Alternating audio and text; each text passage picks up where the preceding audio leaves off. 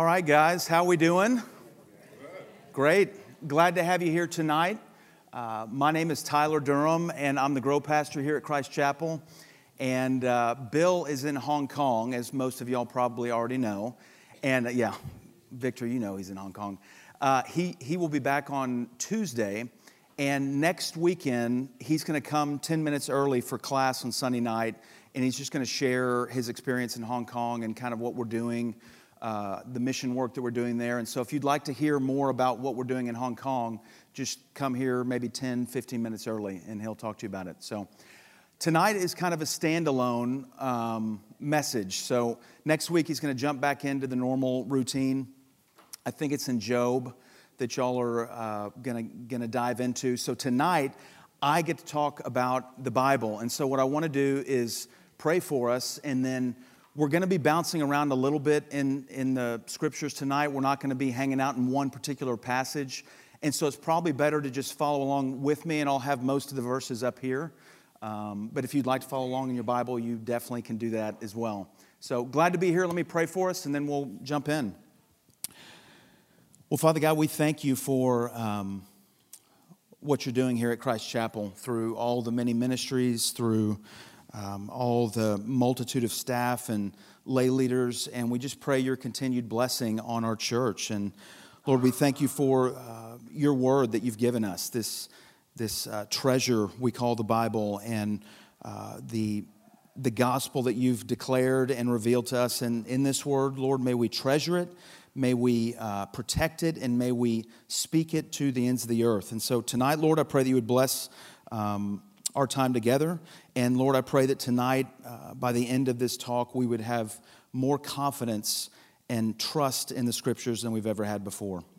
Lord, we love you, we praise you, and it's in Jesus' name we pray. Amen.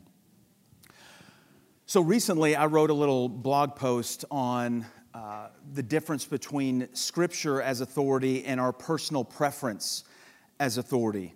I think we're in a bit of a crisis in our culture when it comes to where we find authority and where we look to for answers in this life that we live, especially here in the United States.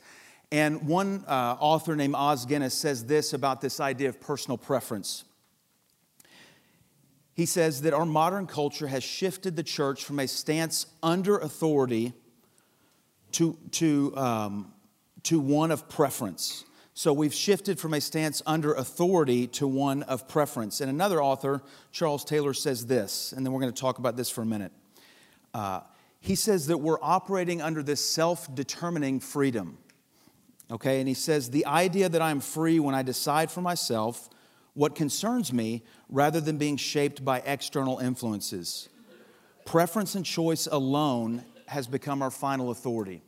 So here's kind of what that looks like. Let me see here. So in a traditional context, what many people call the pre-modern context, you have the person, and then you have this external thing. Pardon me? Is that too small? It's too light. It's sort of dark. I think this is as good as we're going to get in terms of the darkness of it. Let me try the black. Look at that. That's like the jumbo. Look at that.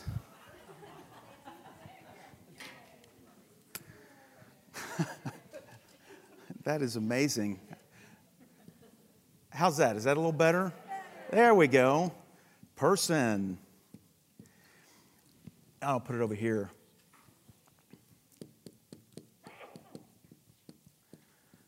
So this view that they're talking about, the traditional view, is that we find authority outside of ourselves in something external.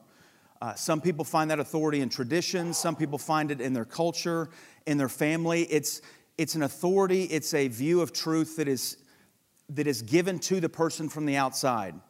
And of course, we believe that the Bible is the external authority, the chief authority.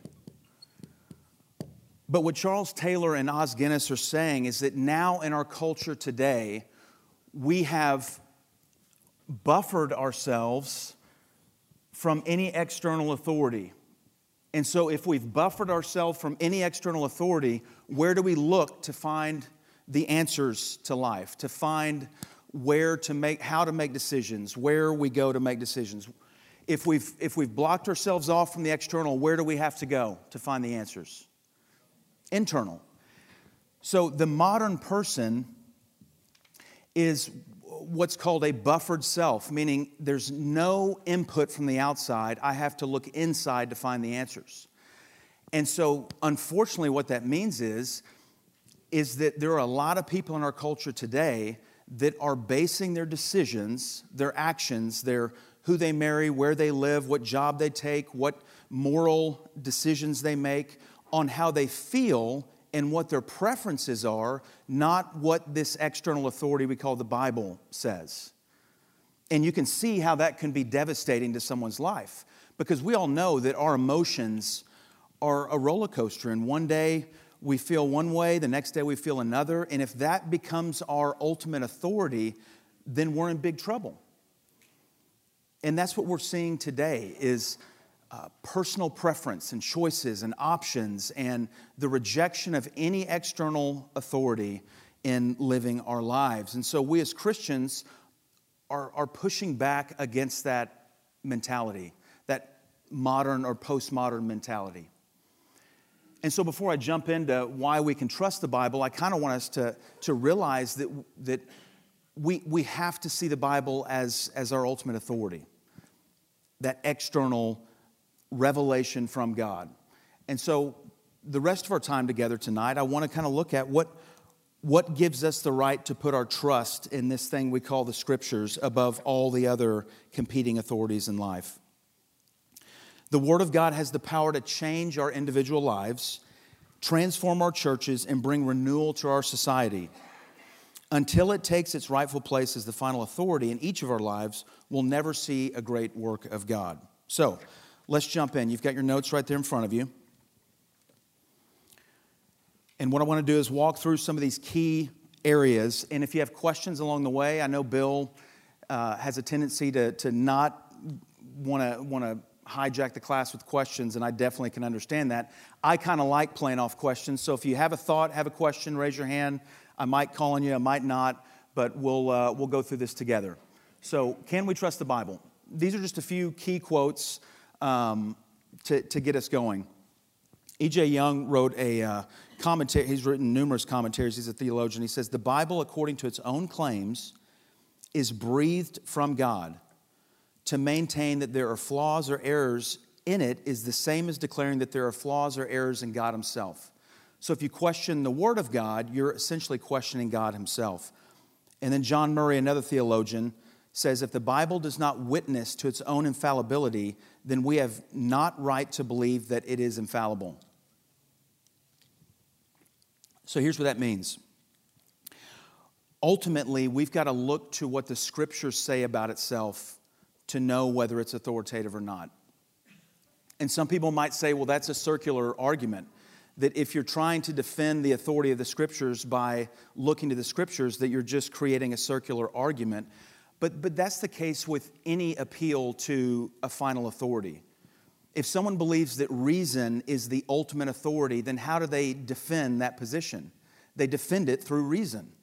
If somebody believes that science is the ultimate authority, then how do they defend that? By using the tools of science to defend that authority. And so anyone who claims this is the highest authority has to appeal to that thing to prove it. So there is a sense in which it is circular, but the fact of the matter is, what the Bible has to say about itself is unique and different than any other book that's ever been created in the world. Numbers 23:19, and I'm just going to go through a few. There's dozens and dozens of scriptures that the Bible refers to itself, but we're just going to go through a few of them here. Numbers 23:19, this is in your notes. God is not man that he should lie, or a son of man that he should change his mind. Has he said, and will he not do it? Or has he spoken, and will he not fulfill it? The scriptures are the spoken word of God that are written down, and if he said it, he will fulfill it. Psalm 12:6, the words of the Lord are pure words, like silver refined in a furnace on the ground, purified 7 times. Perfectly pure, the word of God. Proverbs 35, every word of God proves true. And Matthew 24:35, heaven and earth will pass away, but my words will not pass away. 2 Samuel 7:28, and now, O Lord, you are God, and your words are true, and you have promised this good thing to your servant. Hebrews 6, it is impossible for God to lie. 2 Timothy 3:16, we all know this one. All Scripture is breathed out by God and profitable for teaching, for reproof, for correction, and for training in righteousness. And then Jesus says in John 10 that Scripture cannot be broken. The fact of the matter is, in the Old Testament, in the New Testament, in all the different books of the Bible, the understanding is that this Word of God, this revelation that we call the Bible, 66 books written over thousands of years, telling the same story, is the authoritative Word of God. It is true, it is pure, it is something that you can bank your life on. It is trustworthy. 2 Peter 1:21, for no prophecy was ever produced by the will of man, but men spoke from God as they were carried along by the Holy Spirit.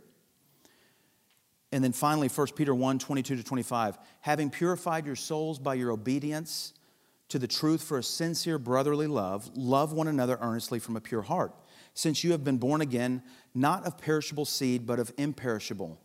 So how are we born again? Through the living and abiding Word of God.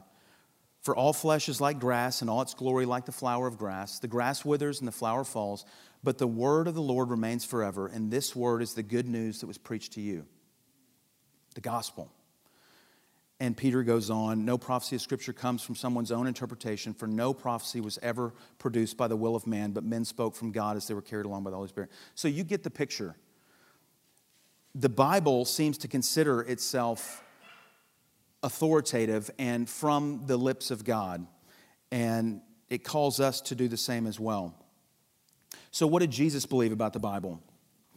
I'm just going to run through a few things and reference a few verses. But essentially, he believed the Scriptures were useful. And this is based on what we know of him in the gospel accounts, what is written about him. He obviously believed that the Scriptures were useful. They were historically accurate. He believed the Scriptures should be taught and studied, and he believed the Scriptures were worth submitting your life to.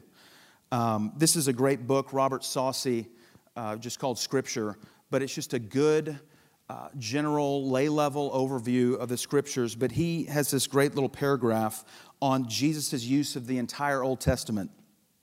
And he just kind of runs through this, so y'all be patient with me for just a sec. He says, among the many people and events Jesus mentioned are the creation of Adam and Eve and the institution of marriage, Matthew 19:4-6, the death of Abel, 23:35, the days of Noah and the flood, 24:37-38, the destruction of Sodom, Abraham, he mentions Isaac and Jacob, the appearance of God in the burning bush, the life of David, Solomon, the ministry of Elijah, and the martyrdom of the prophet Zechariah. He also referred to God's miraculous provision of the manna, the death of Lot's wife, the bronze serpent, and Jonah and the great fish.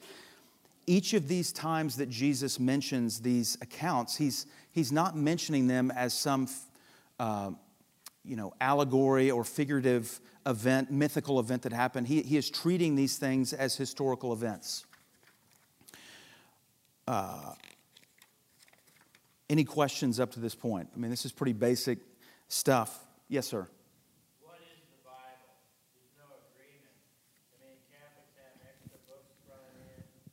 And when these people are talking about the Scriptures, they're referring to the Old Testament, not the New Testament. So is there agreement like between the Jews and the Christians on what applies to the Old Testament? That's a great question. I'm going to get into that in more detail, but I'll just tell you this, that the Hebrew Bible and what the Hebrews followed in the really up to the first century before the Greek Old Testament called the Septuagint, the Hebrew Bible consisted of 22 books. But these 22 books encompass our 39. So it's the same material, they just organized it a little differently. The law, the prophets, and the writings were the three major categories of the Hebrew Bible. But they contain the exact Old Testament books that we have today in our English Bibles. Now what happened, and I'm kind of skipping ahead, but we might as well do it now since we brought it up. What happened was in AD 70, the temple in Jerusalem was destroyed. And at that point, the Romans were so frustrated with the Jews that they kicked them out. And this event was called the Diaspora. They were dispersed all over that part of the world. And so they had to assimilate into different cultures at that time. And as you know, historically, this is the time of the Greco-Roman Empire. So this is the time where there was this unified power, the Roman Empire. This was a time where there was relative peace and ability to travel all over that part of the world. And so these Jews assimilated, and they took, a lot of them began to speak and use the Greek language. And so ultimately they needed to translate the Old Testament into the Greek language. And so what happened was when they did that, and there's a lot of speculation as to what happened here, but when they translated it into the Greek Old Testament called the Septuagint, they included some books that we now refer to as the Apocrypha. We don't know who included them. We don't know if they were included in all the Greek Septuagint, the Greek Old Testament copies, because the Septuagint was not this, it's not this idea of scribes sitting down and in a matter of months writing out the whole Old Testament in Greek. The Septuagint is a collection of multitudes of different translations of the Hebrew Bible over centuries. And so somehow these books we call the Apocrypha were brought into that. And so there was debate about where do these books come from and why are they in here. But ultimately the Jews, as they dispersed all over that part of the world, began to return to their Hebrew roots because they were losing their identity. And in doing that, they went back to the Hebrew translation of the Old Testament. And the Hebrew translation of the Old Testament never included the Apocrypha. And in fact, there was arguments among Christians and Jews in the very early church because some of the Christians would quote from the Apocrypha, and the Jews were like, hey, this is not a part of the Old Testament. And so that's briefly how that happened. We'll get into it in a little more detail. But the reality is, from very early on, this Old Testament that they had back in BC days is the same exact Old Testament we have today, which is pretty amazing when you think about that. Yes, ma'am. On the Septuagint, you said there's a collection of Translations of the Hebrew Bible into Greek. so it's what do you mean? Is it multiple? So it's It means there were scribes all over that were copying portions of the Hebrew Bible. And you got to remember that in that time, there wasn't this bound book that contained all of the Old Testament. There were scrolls, and so all of these different portions of the Old Testament were translated into Greek by different people over a period of centuries. And then they were accumulated together in what we call today the Septuagint, the Greek Old Testament. And that's most likely the Bible that many of the disciples would have known in the first century. how many scribes? There were, I don't know the exact number, but we're talking probably dozens and dozens. I mean, that, in that time period, that was something that it was necessary for all of these ancient works to be translated. We know about the Dead Sea Scrolls in 1948 were discovered. All of those Jewish writings at some point were translated and carried on. They had to have scribes sit down with word by word. And we'll get into how many copies of the New Testament that were translated, and it's shocking. But let me continue on. Great questions. Yes, ma'am. Pardon me? What's the difference with Apocrypha? So the Apocrypha are these separate books which have, from the very beginning, been debated as to whether they should have been included in the Greek Septuagint or not. They were never included in the Hebrew Bible. So when the Jews started going back to their Hebrew roots and using the Hebrew Bible, they did not accept the Apocrypha as part of the Old Testament. A variety of different people. I mean, I tell you what, I'm going to get into what was the criteria. Why were some books included in the Bible and some books not? I'm going to get into that here in a minute. And then if your question still isn't answered, you can jump back in. Sound good? Okay. Let's go ahead and keep moving. So essentially, there's many more verses, but Jesus clearly saw himself as someone who was going to fulfill the law, not abolish it. And he saw the Old Testament as something to be treated with authority, with respect, and is something to be useful. And throughout his ministry and throughout the Gospels, we see him quoting and alluding to the Old Testament over and over and over and over. So there's no debate about Jesus and his disciples on whether they saw the Old Testament as divine revelation. So here's a controversial subject, the inerrancy of the Bible. Inerrancy means what it means, exempt from error, free from mistake. This definition, this is important, does not describe any Bible that we use. Instead, it is describing only the original autographs, and we'll get into why that is in a minute. Wayne Grudem, theologian, says the inerrancy of Scripture means that Scripture in the original manuscripts does not affirm anything that is contrary to fact. Inerrant. The Bible tells the truth about everything it talks about. Now, here's the catch. The Bible doesn't talk about everything. The Bible is not a science book. The Bible was written in a pre-modern period without scientific jargon, and there are things written in the Bible that may allude to things in the natural world, and what the Bible says and what science discovers will never contradict each other. But the fact is, the Bible is not a science book. It is a book telling the story of God's plan to redeem a people for himself.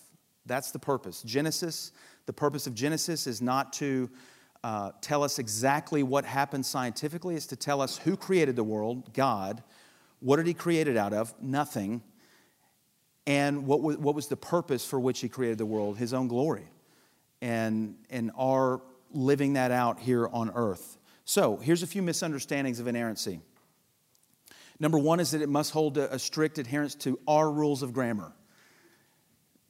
In 2018, so there might be different sayings or different ways of writing that these authors wrote in the past that might not hold up to our rules of grammar, but nonetheless, that doesn't compromise the truthfulness of what they're saying. Number two, it must not have figures of speech or use common literary genres.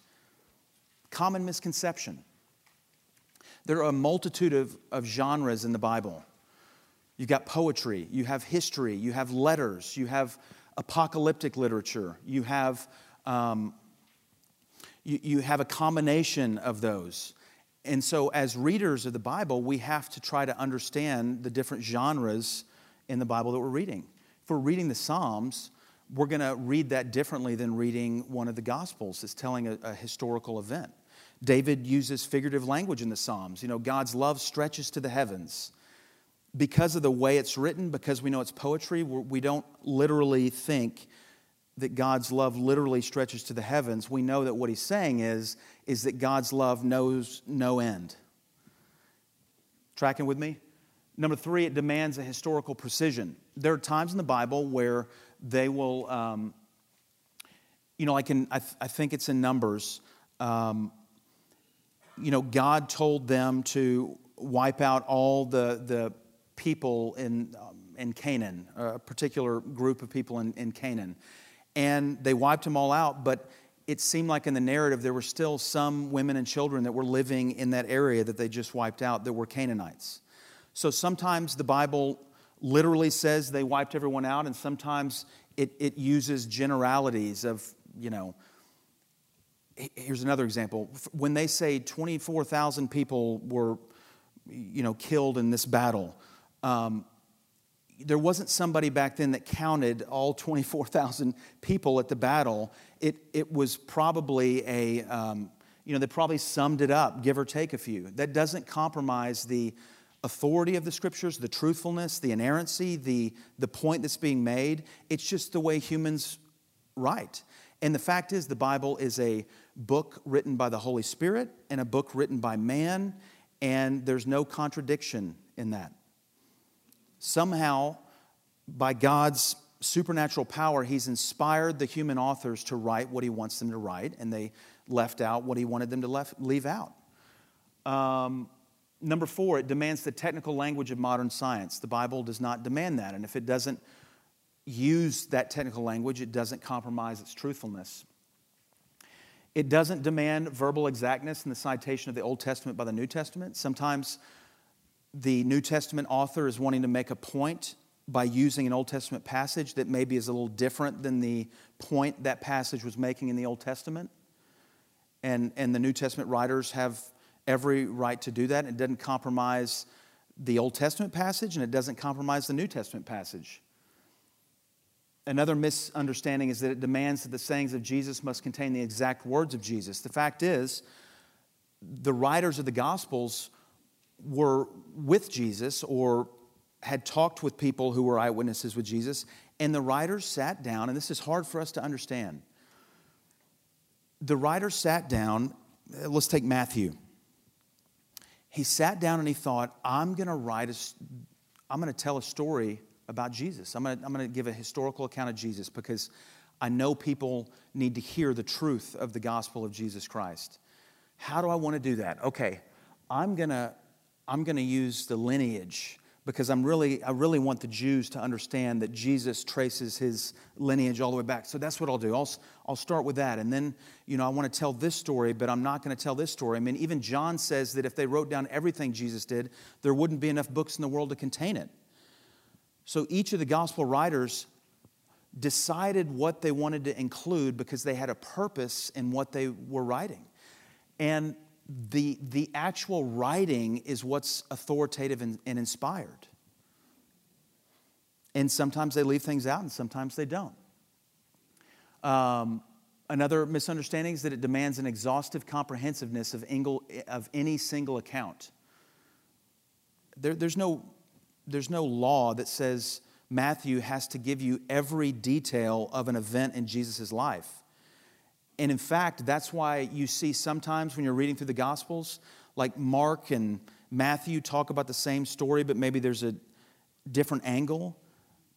I mean, if let's say we hear a loud bang outside, and it's 2 cars that crash, and we run out there, and we hear from the people that were in the crash, and they tell their story, and they come and talk to me and tell me their story, and they talk to you and tell you their story, and we see all these events. And if we all go back and write about the event, we might take different angles of the event, but it doesn't compromise the truthfulness of that event. So the gospel writers are writing about the same events, but for different purposes sometimes, which is not a contradiction. It's just a different emphases in the same event. A few more. Number 8. Another misunderstanding is that it demands that the sources used by the writers are infallible and inerrant. I think of Acts chapter 17. Paul is at Mars Hill in Athens, and he's waiting for Timothy and I think Barnabas, and he's just kind of looking around. He's studying the culture that he's in, and then he gets invited to speak at Mars Hill in front of all the great philosophers. And what does Paul do? He talks about the unknown God, and he quotes from who? He quotes from one of their own poets. So that poet that poet doesn't write inspired revelation from God. But when Paul used it in this historical account, when Luke used it in writing about Paul in Acts, that is inspired in how he used it in that Acts chapter 17. Not the poet who originally said those words. So just because they quote from, I think Jude quotes from Enoch, and that doesn't mean Enoch is an authoritative canonical book. It just means that Jude wanted to use something in there to make a authoritative truth claim. Enoch was, and then he wasn't. Yeah. And then finally, another misunderstanding about inerrancy is that it demands that all the copies of the original autographs must be inerrant as well. There are tens of thousands of copies of the Bible, Old Testament, New Testament, in all kinds of different languages that were oftentimes written by human, scribes that were translating it. Do you not think that some nights they got a little sleepy and they accidentally missed a word? And because we have so many copies of the New Testament, we're able to see where, oh, they just missed this word. It doesn't change the meaning. It just, so there are errors in translations, but the original autographs are inerrant. That's what we believe. And some of you might be saying, well, how do you prove that the original autographs are inerrant when we don't have access to those? We just have copies of them. Great question. We don't have the original manuscripts. So it seems very convenient, Tyler, that you say that the original manuscripts are inerrant, but all the copies that we have today, there could be some technical mistakes that are made. Very convenient, Tyler. Yeah, you can't argue against that. But here's something that's shocking. For over 99% of the Bible, we know what the original manuscripts say. Of the 1% that has variations, they affect the meaning little, if at all. Meaning, a variant would be you put 3 or 4 manuscripts side by side, and one of them is missing a word. That would be a variant. And because of the amount of copies we have, we can clearly see what the word is that should have been there, or they changed a word. But we see that in all the other manuscripts, it has the correct word. So we know it's just a variant that doesn't actually affect the meaning. Dr. Timothy Jones says the New Testament text is the best preserved text of the ancient world. Now look at this, and this is in your notes. Here's some famous authors and figures from the history of civilization here that have written different things. So let's take Caesar, for example. He wrote in the time of 100 to 44 BC. So this is when he made his writings. Now look at this. The earliest fragment copy that we have today, or whenever this was made, AD 900. That is a huge gap between when Caesar wrote the words and when the earliest manuscripts that we have. And so that's a 1,000-year time span, and look at the number of manuscripts we have, 10. Plato, once again, we have a 1,200-year span between the days that he wrote and the earliest manuscripts we have.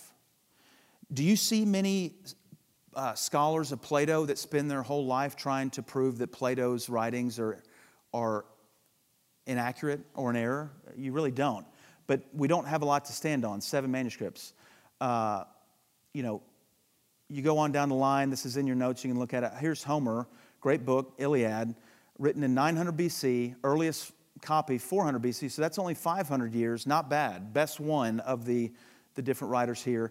And we have 643 different manuscripts of Homer. Pretty amazing.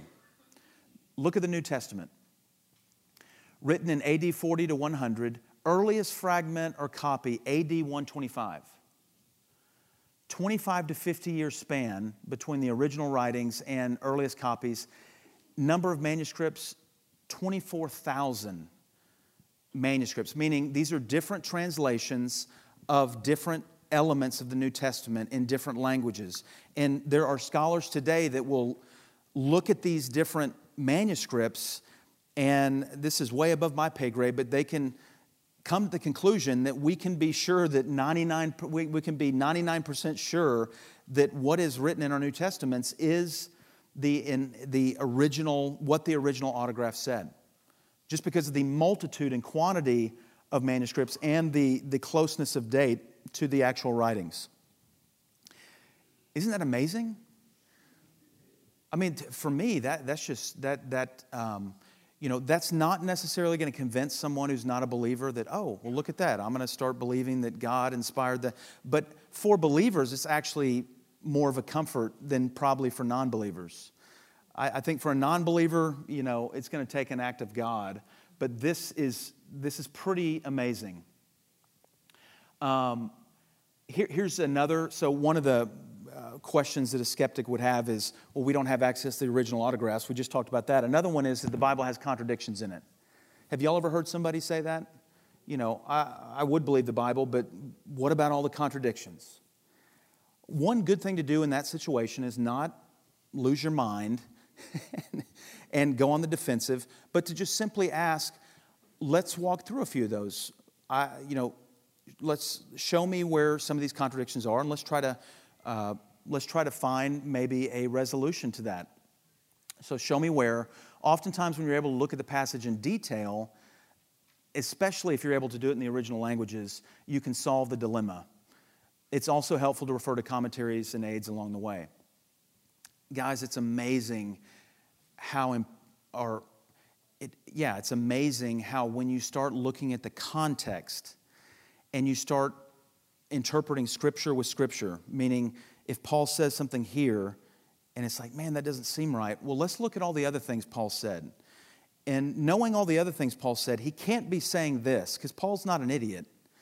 So, there must be another explanation than that Paul is committing these contradictions and has these inconsistencies. Roger Nicole, another theologian, the inerrancy of Scripture is not dependent upon our ability to provide, in every case, a rational explanation of difficulties encountered.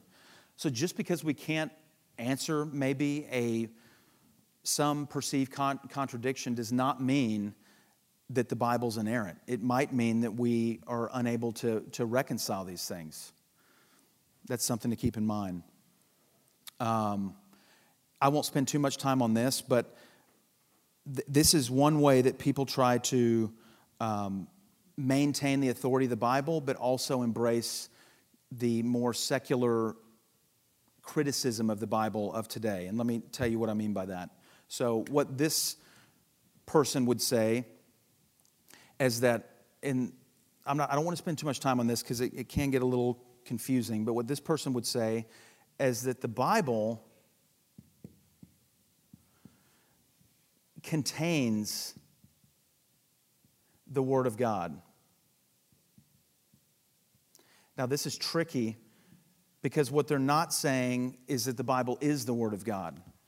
So what they're saying is if somebody out here says, hey, look at all these contradictions. Science has disproven, the Genesis account. We know that's wrong, therefore the Bible's wrong.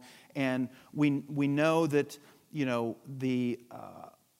the demonic possession in the New Testament is actually a medical condition. People that are trying to compromise and undermine the authority of the Bible, some people say, okay, we're going to let them have that. What we're going to say is that the Bible is not the Word of God, but it contains it when it talks about faith. So when it talks about salvation and faith in the gospel, that's the Word of God. But when it's talking about the details, the historical events, or the minutia around it, that can be erroneous, that can be wrong. They were products of their own time.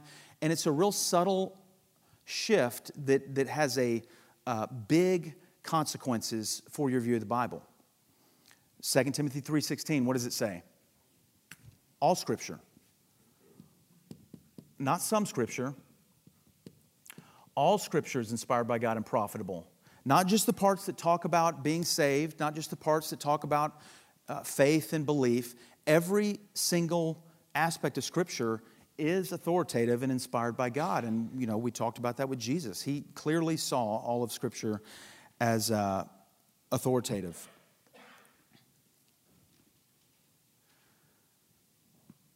Paul says in Romans 15, whatever was written in the Old Testament was written for our instruction. If it's erroneous, if it's a lie, then how could that be written for our instruction? If the Old Testament contains errors, how could whatever's written in the Old Testament be for our instruction? Jesus says the disciples are foolish men because they are slow of heart to believe all that the prophets had spoken. And when Jesus uses that phrase prophets, he's talking really about the whole Old Testament. Okay, here's some consequences for those who deny inerrancy. The first is that it undermines the whole talk tonight's about trusting in the Bible as our ultimate authority. Not our emotions, not our reason, not tradition, not science, but the Scriptures. And if we can't bank our life on it, then how can we trust that with all of our life? We can't. Number two, denying inerrancy puts our minds in authority over Scripture because we will be passing judgment on God's Word instead of God's Word passing judgment on us.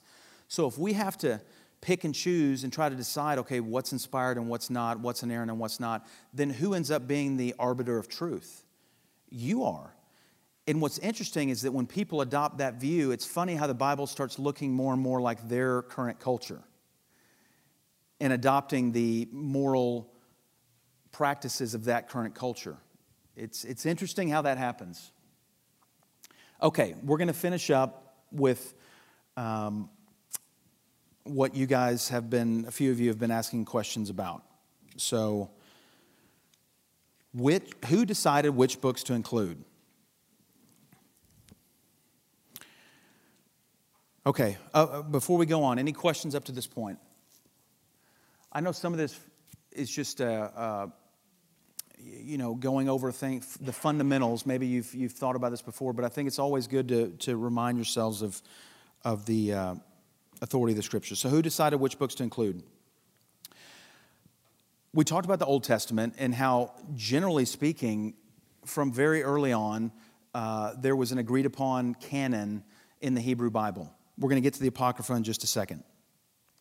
So when it comes to the New Testament, there were 4 different categories of books. And this is not in your notes, so you might want to jot this down. There were books that were automatically received. Just immediately, their credibility was just, there was no debate. The Gospels were circulating very early on, way before they were accumulated into one book. So received books. The second one are rejected books. These are books that they just immediately were like, nope, not, and I'll tell you how they determine that in just a second. The third category are disputed books. Now, these are the ones like Hebrews. We don't know who wrote Hebrews. So there was some dispute on whether it was a part of the canon.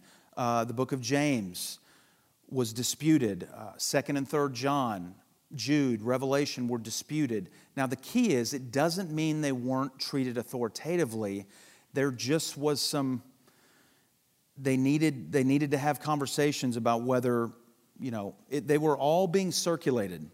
So it wasn't like some Christians didn't have access to some of these, but there was still some disagreement on whether they fit the categories. And then the 4th type of book is a heretical book. Think of like the Gnostic Gospels really would be heretical books.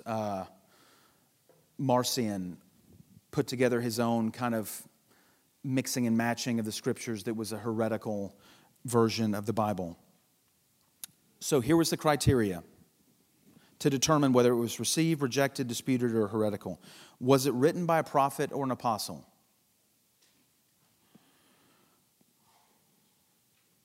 And this is in your notes. Does it fit with the rest of Scripture? Has it been consistently accepted and used by the people of God?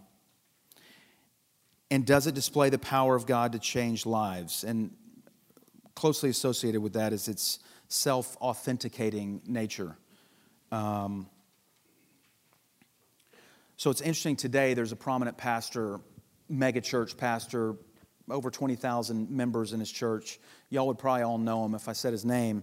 He recently preached a series of sermons that said that the Old Testament is really essentially not for us as Christians. It's an old covenant.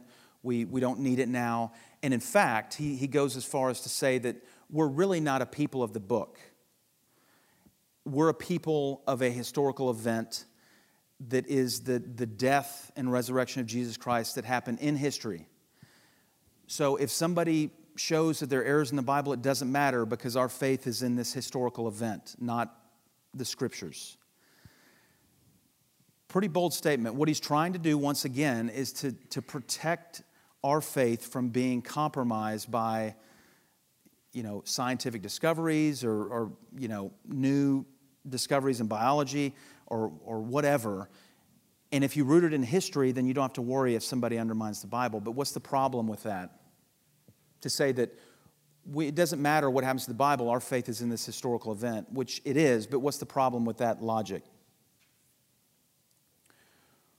What's our access to that historical event? What's that?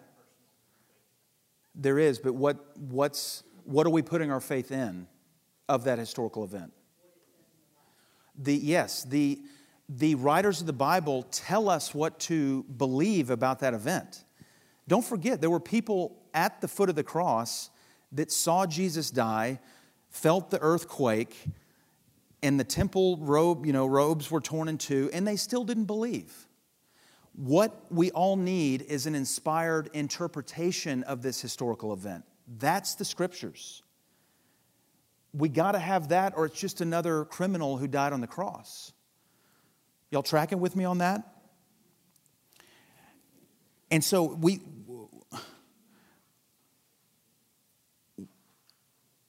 have to put our hope and trust in the Bible. We can't deny that. So, the first collection of all the New Testament as 27 books in one writing that we know of is Athanasius in 367 A.D. He wrote an Easter letter to a group of believers, and it included all 27 books of the New Testament that we have today. That was 367 A.D. But here's something to remember. We have to distinguish between an idea and a defense of an idea. For example, all the way back to the beginning, the New Testament church believed in the Father, Son, and Holy Spirit, three persons in one God, the Trinity. They believed it. But they hadn't articulated that belief doctrinally. So they had the idea, but they didn't have a need to defend that idea because everyone kind of embraced it. So when did they need to start defending the idea of the Trinity? When people started questioning the idea of the Trinity. So they all believed it, but then when somebody started attacking it, they had to defend it. And that's when the councils came together, like the Council of Nicaea in 325 AD, and they put together a formulation on here's what we believe about the Trinity. They'd always believed it, they just didn't need to defend it because no one was attacking it. So, Athanasius wrote this Easter letter saying these are the 27 books of the New Testament, and there was this discussion and debate about what books to include. Why was that happening?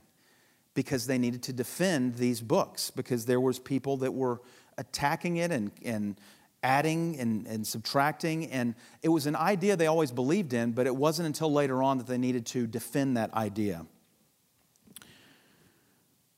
You tracking with me up to this point? We're kind of, I know some of this is a little bit heady, but okay, questions at this point?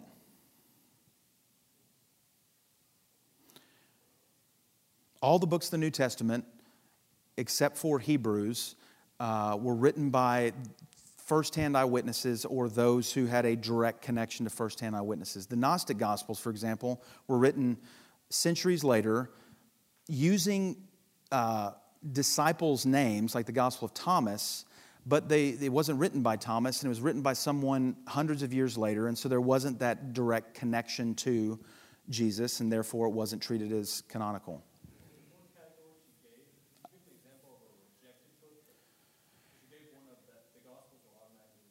And then the heretical. Yeah, the rejected is just, it's probably books that we don't even know about. It's just essentially things that didn't even, the heretical books actually were leading people astray. The rejected ones were just obvious to everyone. So I can't even think of one off the top of my head with that, but that's a good question. But yeah, any questions up to this point? Yes, sir.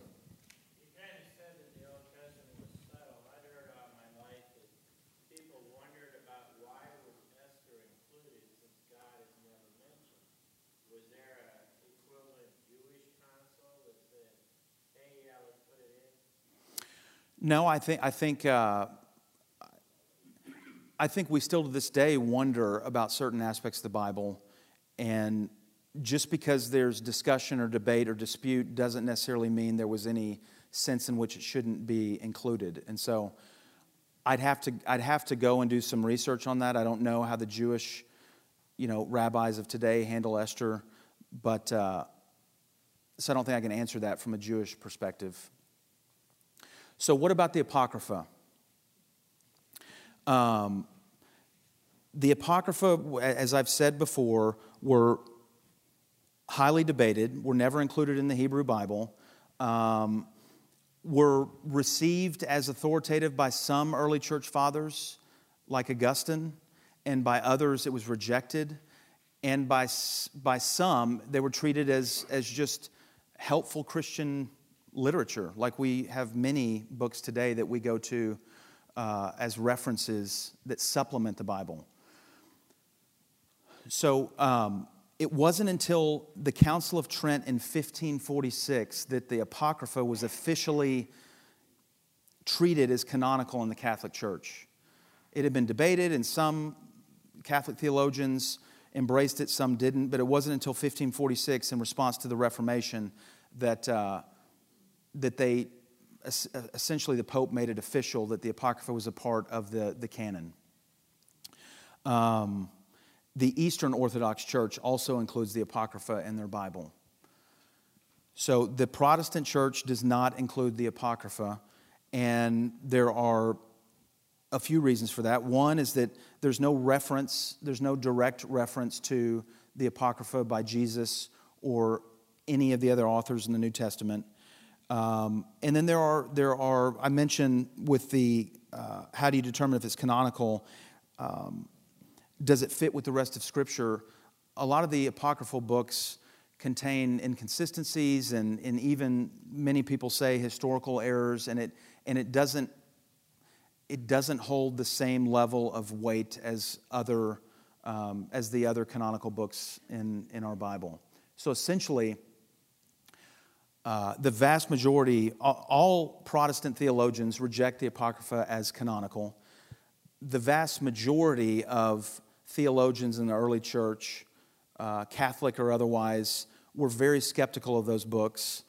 And then the Jewish theologians in the first century early church, most of them rejected the Apocrypha because they were looking at the Hebrew Bible as the authoritative Bible, not the Septuagint.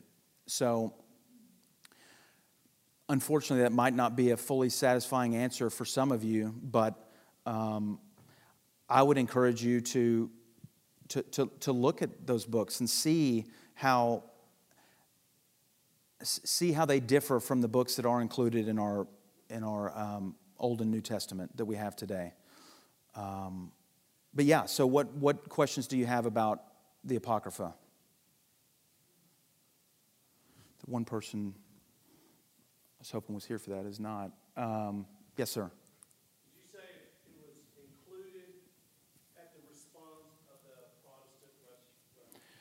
Yeah, the Council of Trent essentially was a reaction to the Reformation, and at that council they made it official that the Apocrypha would be permanently included in the Catholic Bible. Of course, the Reformers rejected the Apocrypha because of the reasons I just stated: the inconsistencies, the lack of cohesion with the rest of the Bible, and the fact that most Jewish scholars it was never included in the Hebrew Bible, which dates back earlier than the Greek Bible, Old Testament.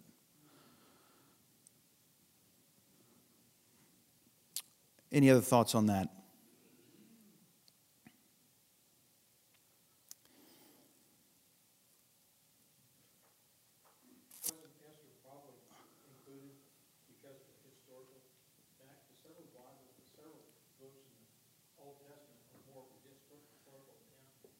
Sure. I mean, there's once again, the word God doesn't have to be mentioned for God to be present and providentially acting in that historical narrative. And Esther is a historical account. And So yeah, I don't think it's a great argument just to say that because it doesn't mention God specifically, that it's not a part of God's redemptive plan. And we see clearly in the story that it was a key part of God's redemptive plan to save a people for himself. He used her in an amazing way with that. And so it fits into that narrative. Ultimately, we'll do questions here for the last, we got maybe 4 or 5 minutes, but my hope tonight is that for those of you who are already convinced, which I'm assuming that most of you are, that the Bible is authoritative and trustworthy, that it just bolsters that. And that we're living in a culture today, and some of your kids and grandkids are buying into the idea that true freedom today means rejecting any external authority and just living however I see fit and expressing whatever's going on inside of me.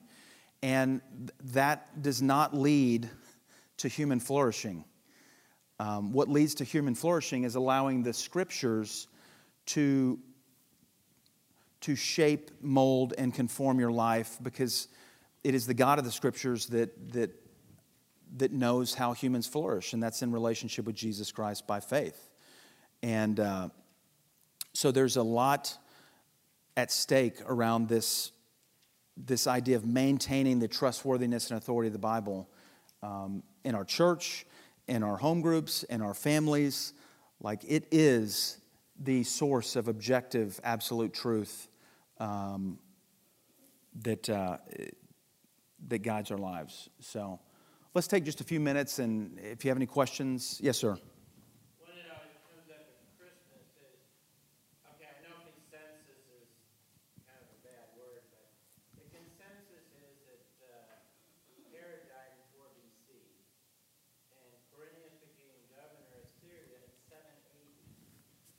And so that's always pointed out is it's impossible for when was Christ born? I mean, Herod's mentioned, and he was born before Herod died, and the census took place 7 years after 7 AD. So the census, and so then they always say that it was Roman census and they were Jews.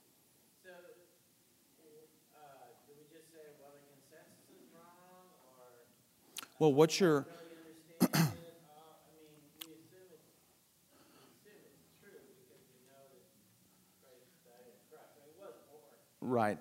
But when you come up with that, and it always comes up at Christmas as people trying to say, yeah, well, what are we celebrating? This never happened. Yeah, I mean, I don't even think, secular historians today doubt the historicity of Jesus in that time period. Even if they don't believe that he's the Messiah or the Son of God, there doesn't seem to be any debate about the historicity of Jesus, except for some fringe, New Testament scholars that honestly their life goal is to undermine the authority of the Scriptures. And so This goes not toward the existence, but toward the inerrancy. the dating of it. Yeah, and okay, so Because there's an error here. I mean, there's a perceived error, and what I would ask is where do you get that information on the debate about the consensus or the census? Probably from a historian or a book or yeah, there's it always, like I said, it always pops up around Christmas. yeah. Reasons not to believe, or why do you put Christ in Christmas? We don't even know, all this kind of stuff. So the problem with that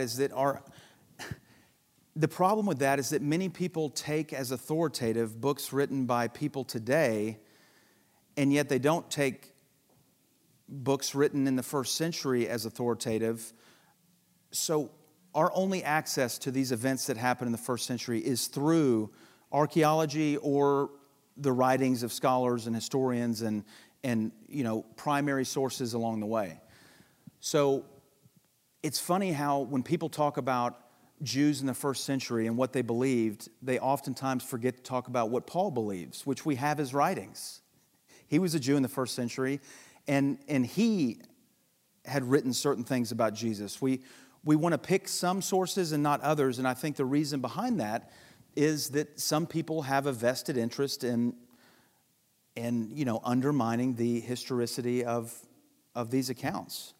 So, I mean, I'd have to, once again, that's a specific question that I'd have to go back and look at the data that's out there. But, I mean, there's a multitude of theologians, historians that have, I'm sure if you Googled what you just described, you would find multiple sources that you can do your own study and come to a conclusion on that. And we're not called to shut off our brains. And I mean, our faith is informed by reason. It's faith seeking understanding. So if you have problems with it, go dive in and find some of the answers. But there are people who've spent their whole lives talking about these issues. So there's answers out there. Any other questions? Or confusions or... All right, well, thank you guys for letting me join you tonight. And next week you get to jump into Job, and I'm sure you'll have a bunch of questions for Bill for that, which he'll save to the end. But really appreciate it. Let me pray for us as we go, and hopefully I'll see you guys soon. Father, we thank you for today. We thank you for your word. I thank you for these men and women who faithfully come every night to sit under the teaching of your word, which Bill does so well, just walking through what the Bible has to say, what you have to say about your people and about your plan of redemption. And so, Lord, we thank you. Pray your blessing on everyone in here tonight, and we love you and praise you in Jesus' name. Amen.